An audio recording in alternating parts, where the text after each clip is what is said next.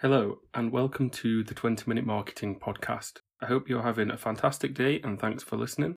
A quick note before we get started. If you are enjoying the show and you're listening on an iPhone, I'd really appreciate it if you could leave us a quick review on Apple Podcasts. Those reviews help us showcase our guests to a wider and larger audience. A few weeks ago, I spoke with Jake Surrey and Gemma Russell from Fountain, and we spread our conversation across 2 episodes. It worked really well, and it was fun to mix things up with a new format. I wanted to continue to try new things on the show, so over the next 2 episodes, I'm going to be speaking with 2 people from the same company again, but this time interviewing each one in a separate conversation. And the company that we're speaking with is Electric House, which is a social media publisher that is based in Birmingham. I'm sure you'll recognise their work if you've been active on Facebook over the last few years, and we're going to be learning about them more through the 2 guests that we have lined up for the show. In this episode, I'll be speaking with the head of social, Abby Swindell, talking about social media strategy and how brands can stand out. Next week, I'll be speaking with the CEO of the company, Lee Wilcox, about creativity, risk-taking and top-level strategy. So let's get started and I'll introduce Abby. Hi Abby, how are you today? Hi, I'm good, thank you. How are you? Yeah, I'm doing really well, thanks. Could you tell us a bit about yourself and Electric House for us, please? Yeah, of course. So I'm Abby. I'm head of social at Electric House. We're a social media publishing group, so we don't only create content for our clients, but we also have communities as well, which we distribute our content to, which kind of separates us, I suppose, from our competitors slightly. These communities that we've got then are On the Tools and On a Budget. On the Tools and On a Budget are both predominantly on Facebook, On the Tools being for construction workers, and On a Budget being all about saving money in any way possible across like home lifestyle. So just kind of like a background of my day to day, then I suppose I'm mainly responsible for managing the communities, making sure that everything's running smoothly within them, ensuring that we're on top of all social updates and working on strategy for both the communities to make sure that everything we're doing is at the top of our game and that we're not missing anything new within the social sphere. And I think it's important to add that those communities are huge in size. Do you have any numbers that you could share with us? Yeah, so both of our communities then are sitting around the 4 million mark in terms of followers and members across all social platforms. The main kind of difference being with the communities is that our On the Tools community is predominantly male in the UK and On a Budget is predominantly female. So we've definitely kind of got the best of both communities there.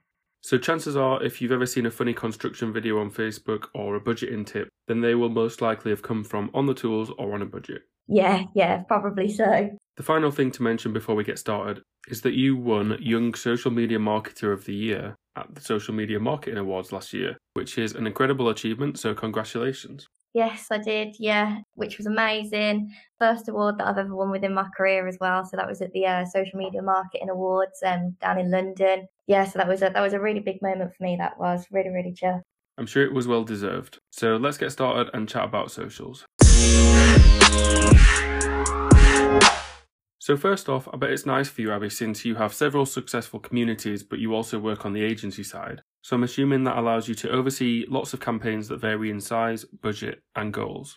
Yeah, we do. So yeah, we do really kind of get to see the best of all sides of social, really, from setting up new communities, some of which haven't worked in the past, but some obviously have, and also a range as well with brand and client accounts. So yeah, we do get to see all areas of the social world, which is really interesting to see. You've mentioned the word community a few times already. What's the difference between building a community on socials as opposed to just starting a brand page? I'd say the main difference with a community is the relationship that your audience has got with the brand as such. So we definitely see On the Tools and On a Budget as their own individual brands. However, we tend to refer to them as communities more so because they're spread across multiple different social platforms, and it's the relationship that our audience has with that niche.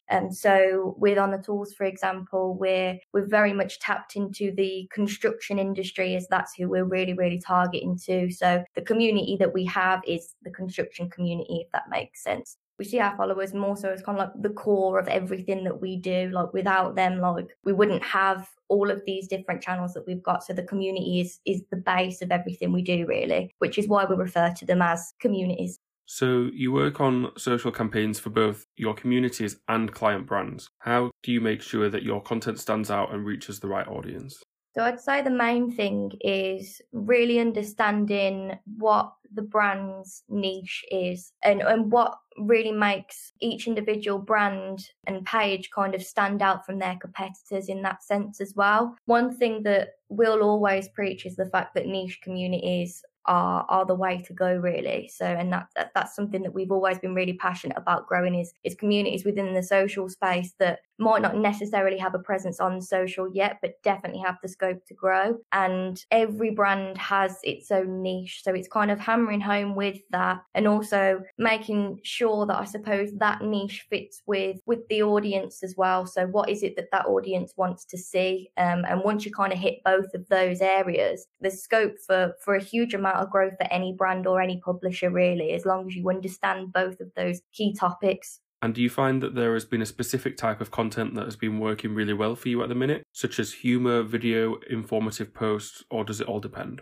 I think it plays to both, really. I think it depends on the platform that you're on, what brand messaging you want to get across, and I suppose what kind of content that your audience would want to see and why they're on your page to consume content, I suppose. So with On The Tools, we've very much been focused on short form humorous content from its early days, but very kind of quickly developed to more long form documentary content, which has also gone down really, really well with the community. I think something that as a social team, like we really try and push quite a lot is, especially because we've got such a large audience, is creating content that is helpful to our audience, whether that be how-to videos with on a budget, how to do things for a cheap cost around the house, or whether it be kind of hard-hitting documentaries with On The Tools, kind of talking about topics that our audience wouldn't necessarily talk about. So I think more so than anything, it's a trial and error thing. So you're not going to necessarily know from the get-go, like whether it's going to be humorous or informative or short form or long form content that kind of works best for you. But one thing that I would say is pay attention to the platforms that you're wanting to approach. So yeah, if you're approaching Facebook, I'd definitely say long form video content is the way to go. Whereas if you're looking to approach TikTok, it's much more short form video content. So I suppose it's kind of weighing up resource and where you can invest your time, and also looking at the tone of voice on the platform as well, because different platforms have a very different kind of demographics, which means that it'll have a different tone of voice. So the best way to learn is to try new content ideas across different platforms and then monitor engagement levels to find out what works and what doesn't. Definitely, and it's something that we're always doing. And what a lot of people wouldn't see is, I suppose, all the videos that haven't worked as well, which we'll never do again. Like, there's a lot of time that gets invested into these test phases where we'll come up with a new series idea and we'll put all the time into prep and we'll go out and shoot it, and it won't work as well as what we'd hoped it would work. But it's kind of going through this cycle, I think, and you'll land on a series or you'll land on a video idea that just absolutely smashes it out of the water. But it's always been the same with social, isn't it? Like you can think of an amazing idea and you're like, yeah, that'll go down so well, and then it just doesn't. But yeah, it's definitely trial and error is definitely the main thing that I would say with everybody. Just don't give up with it. Like, don't be disheartened if a piece of content doesn't do as well as what you'd hoped it would do, because I can guarantee you one of them will. Absolutely. And I think if you have this great piece of content that didn't quite work out, then you can always change things around. So, for example, you could turn your blog post into a long-form instructional video, or perhaps if a long-form video wasn't working, you could reach out to a podcast host and ask them if you could talk about it on their show. There are lots of things that you can do rather than just throwing your great content away. 100%. Yeah, there's so many different ways that you can kind of approach just one single piece of content, especially with video content as well. So you could do, say, like a 10-minute long video on YouTube, cut that down to 3 minutes for Facebook, and then 1 minute for Instagram, and do an even shorter version for stories. Like, there's just so much that you can do in terms of video content across social as a whole. You mentioned video content there, which sets us up nicely to talk about TikTok for a few minutes. And TikTok also comes up regularly on your company vlog, which is called The Daily Bolt. I've been watching that over the last few days, so I'm excited to hear your thoughts. My first question really is, how can businesses use it, whether that's a multinational or a sole trader that operates on a local level? We love TikTok, as you've just said. Like, we're all over TikTok at the minute at Electric House, just because the potential that the platform's got more than anything. The main reason that I love TikTok is because anyone can go viral on the platform. It's extremely difficult to go viral when you're a small page on Instagram and on Facebook, whereas with TikTok, if you've got a good piece of video content that people want to see, the algorithm's very smart in terms of serving it to people that would want to watch that video and will send that video further. From a brand perspective as well, there's been so many examples from smaller independent brands, specifically that I've been kind of served on my For You page at the minute from young girls who've been setting up jewelry businesses through Depop, and their videos have been getting millions and millions of views because they're showing, I suppose, the process of how they package their items, what they're selling, and their Depop accounts have just skyrocketed and they've become extremely successful on the platform purely just from utilising TikTok to kind of get their brand name out there. So I think the main thing that they do so well is they understand the content that works well. They understand the tone of voice on TikTok, which is very human. It's very raw. Like, you relate to everyone that you see. Like, there's no kind of, I suppose, pressure or judgment on TikTok, which I think you do get slightly on other platforms. So if you can kind of nail that tone of voice and be really human with the content that you're creating, you can definitely be successful on there. And like I was saying, the opportunity for growth on the platform at the minute is huge. Like, we've actually just set up another community through TikTok called Ministry of, and one of our channels, Ministry of Science, has hit 122,000 followers in a month, which is, we just haven't seen that kind of growth with any community for a very, very long time. So it's extremely exciting for us to be able to kind of jump into a platform and see that kind of growth again. But one thing I am doing at the minute with any brand that we work with is just saying, just get on TikTok. Like, even if you don't set up a profile right now, just get on TikTok, have a play around with it, understand it, learn the platform, and then let's have a look at doing something with it, because there's just so much potential. I think what stood out is that you don't necessarily have to be posted on TikTok, and it might not be the platform for you, but if you do download it, it will certainly expose you to a wide range of amazing content creators and ideas. It's cool that you mentioned the Ministry of Science. I watched a video on there before the recording and it really made me laugh and stuck with me. I think it was someone from your team talking about how mirrors have a delay, so if we built a big enough mirror and placed it in outer space, then we'd be able to see dinosaurs, apparently. Yeah, that's Max. That is, he's pretty much become the face of the account very, very quickly. But he's extremely good at it. So yeah, he's kind of been dragged into being the brand face. Well, it's amazing that something as simple as science facts can take your creative content to the next level, whether you're a brand or an agency. 100%. And I think the beauty with TikTok as well at the minute is there's kind of no limit on the style of content that you can create. A lot of kind of creators are starting to dabble in the more high quality style content, which is performing extremely well. It doesn't necessarily need to be high quality. A lot of the content on TikTok is low quality, filmed on a phone, like doesn't need to look perfect. If anything, like imperfect on TikTok does tend to work better sometimes. And like those videos for us, like Max can smash about 10 of those out in a day. So in terms of like getting ahead of ourselves, I suppose, and being kind of really proactive with our time, TikTok's like amazing for us to be able to do that. Whereas more long form, high quality content obviously takes a lot of planning, and it takes a lot of time to film and edit. And so I suppose it's a breath of fresh air for us more than anything, which is why we just love the platform so much, because it's throwing it back, I suppose, to like the days of Vine, isn't it? Which is, you know, what TikTok's compared to a lot of the time. This short form, kind of humorous, easy to consume content. So I think it's great, and I pray anyway that TikTok's got a long future ahead of it. Before we move away from TikTok, do you have any examples of companies that have been using it really well? I believe I saw in your vlog that you mentioned Chipotle. Yes, I love Chipotle on TikTok. I think in terms of what I'd said kind of previously about really understanding TikTok's tone of voice and the content that works well, they do that extremely well. So the content that they'll create will fit in with challenges, and they'll use trending songs or sounds that are really kind of like working well on the platform, and they'll utilize that in terms of content that's relatable to them as a brand, which I think is extremely important. And I suppose like it might be difficult for certain brands to kind of approach it in that sense. Like I've had conversations with other brands in the past where they're a little bit nervous potentially of kind of tapping into the humorous, fun side. They're a little bit worried that it might not necessarily resonate with their brand messaging, but they don't necessarily need to go down that route as well. They can kind of go down more of an educational route, which is something that TikTok have been pushing recently, like how-to content or talking about potentially what their business is in an interesting way, which kind of again links back to the ministry thing. Like all we're doing really is just standing there talking about fun facts. That's a great point. There are lots of ways that you can showcase your company and products. Are there any other brands that you think have perfected their content strategy on socials as well?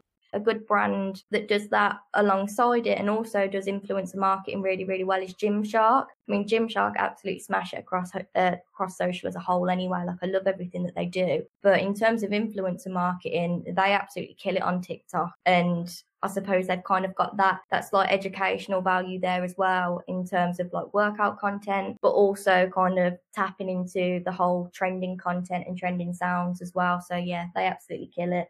Yeah, it's interesting that you mentioned Gymshark because they really have been smashing it. Some people will probably already know this, but I really love what they did last month. So there was a video of a guy cleaning up the streets in New York after a peaceful protest had turned slightly violent, and he was wearing a Gymshark hoodie. Their team looked into it, located the customer, and they actually refunded all of his purchases dating back to 2018. And what happened was the guy was posting on his personal channel saying how shocked he was that he was getting all of these refunds credited to his account. So putting marketing aside, that type of action is only going to build a lasting impact on both your customers and your communities. I thought the same thing when I saw that, and I think it's amazing as well, and I love being able to see brands utilising social for good. I think it's very easy with social media marketing to kind of fall into a routine, I suppose, in terms of, oh, well, we want to grow our platform or we need to post X amount of videos a week or whatever it might be. But one thing that I've always been extremely passionate about and, we've been extremely passionate about as a business is the fact that we've got these followings, and Gymshark is in exactly the same position where we can make a difference with the content that we create or the messaging that we put across. Yeah, I completely agree.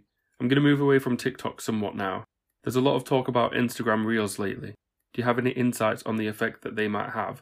And can you explain the feature to listeners that might not have heard about them? Instagram Reels is basically Instagram's take on TikTok in that sense, but it's going to be through stories whereby you can create stories to popular sounds. So very kind of similar to the dance challenges on TikTok or the lip syncing videos that we used to see on Musical.ly and still see on TikTok a little bit now. I think more than anything with this and the main kind of way that I feel about it is it's such a credit to TikTok more than anything that a platform as big as Instagram is, I suppose, trying to take what works well for them and utilize it for themselves. And we saw the same thing with Snapchat in the past with stories, and obviously Instagram stories took over in terms of being the most popular. However, I feel like TikTok have really kind of, they've grounded themselves now and they've dominated the space in terms of short form content. So more than anything, I'm interested to see how much Instagram Reels gets used and kind of their take on it in that sense as well, and how they're going to kind of shift that TikTok audience back over to Instagram again. Yeah, it'll definitely be interesting to see what happens with Reels and if they take off. Let's go even more generic and include all social channels now. How do you measure success and whether or not one of your social campaigns has been a hit? The main thing for us, and it completely depends on if we're working with a client, what the client's objectives are. So I suppose in terms of monitoring success from a client perspective, it tends to be a little bit easier in that sense because we know what their objectives are. We know whether they want to drive website traffic or whether they want to hit a certain amount of views or whether they want to grow their social following. So in terms of that sense, it's a little bit easier for us to kind of know what the benchmarks are. However, when it comes from a more organic perspective, something that has been a huge focus for us more so over the past couple of months, and something that we've been really trying to action as well, is really like in-depth, genuine engagement. So not just engagement of somebody tagging their friend because they found a video funny, but really talking about topics that are important and that the audience is kind of passionate about. So a good example of that is the fact that we've we set up during obviously this whole pandemic, we set up a new live show on the tools called Talking Trade. And that basically allowed us to get people from the construction industry onto a live to talk about, oh, well, they're not sure when they were going back to work, or they're not sure what's happening with their pay, or there was a whole host of things where the construction industry was very much left in the dark. So it was really good for us to be able to obviously set up this live show, which is still going now, and see like these paragraphs from our audience in the comments talking about like their experience and what they're kind of going through at the minute and their thoughts on the topic. So in terms of success for us at the minute, that's what we deem as successful, if that makes sense. We're getting close to the end of the episode, so I'm going to ask a few final questions. The first one is, do you have any quickfire tips for increasing engagement? Yeah, definitely. Just a couple of tips. I'd definitely say look into what's trending at the minute. If there's any kind of national days coming about that you could potentially jump on, or looking at what's happening in the news at the minute, definitely kind of look at what's trending. But off the back of that, be asking open-ended questions as well on anything that you post. Like, you want to be trying to spark engagement and encourage people to respond. So asking open-ended questions is definitely a good way to do that. And don't fall into the trap of engagement bait either. Definitely steer away from engagement bait, because that'll do more harm than good.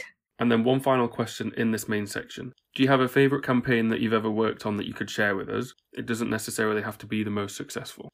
One of my favourite campaigns then that I've probably worked on was probably one of our earliest campaigns that I think we ever did. The client was an insurance company. The actual content itself was UGC that we kind of filmed in-house. And the reason it's probably one of my favourites is because Lee was actually the face of the video, which is a bit mad to think about now with kind of where we're at and how like established the production side of the business is. Thinking about Lee being the face of the client video is a little bit funny to think, but it is one of our best performing pieces of content that I think we've ever posted on the page, like not just client work. It got into the 30 million view area, so yeah, it was extremely successful. And I don't know if anybody's kind of seen it, but it was a user generated piece of 4 construction workers pretending that they were doing the Grand National around a construction site, and then one of the builders fell into a big puddle of water, and yeah, the builder that fell into the water was actually Lee. So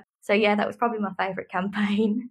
That's amazing. I remember that video doing the rounds, so it's cool to hear the backstory behind it. We're going to close the main section here. Hopefully it's provided some great insights on how you can make a lasting impact on your social channels. As always, we'll be closing out the episode with a couple of fun questions.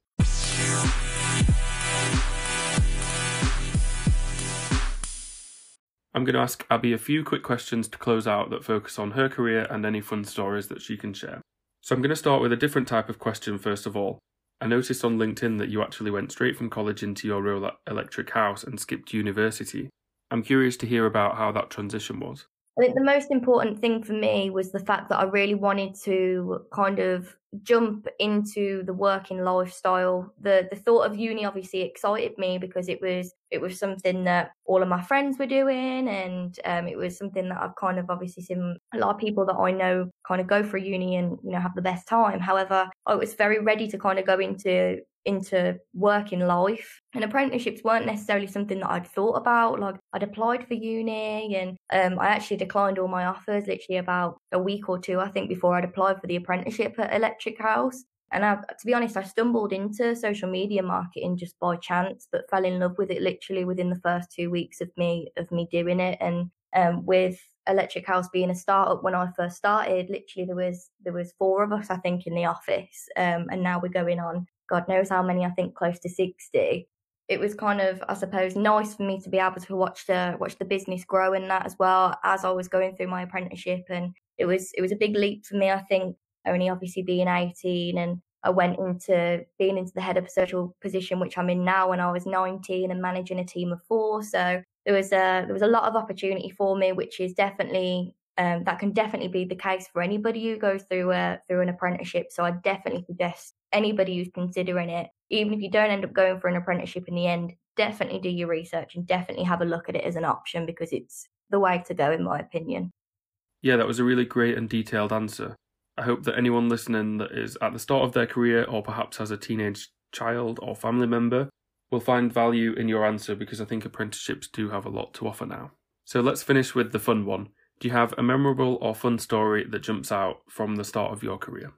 Yeah, to be honest, and this is a little bit of a weird one, to be fair. Kind of thinking to the first offices that we were ever in, like literally just up the road from where I live, like in our local town and whatever, with prison bar windows. Like it was definitely kind of like starting level offices. I suppose the most amazing memory that I've got really, and being able to watch the company grow from that point to where it is now, is seeing how involved like me and Ad and Lee were involved with the content that we were creating. So I remember one where me and Ad were filming a story, an Instagram story for the On the Tools shop that we used to have. I remember me and Ad just like stood out in the corridor and me filming him like modeling this t-shirt basically. And I don't know why it stuck with me, but when I think back to kind of the resource and where we're at now with the business, thinking back to me and Ad stood in this tiny little corridor while he's modeling a t-shirt just makes me laugh. And I suppose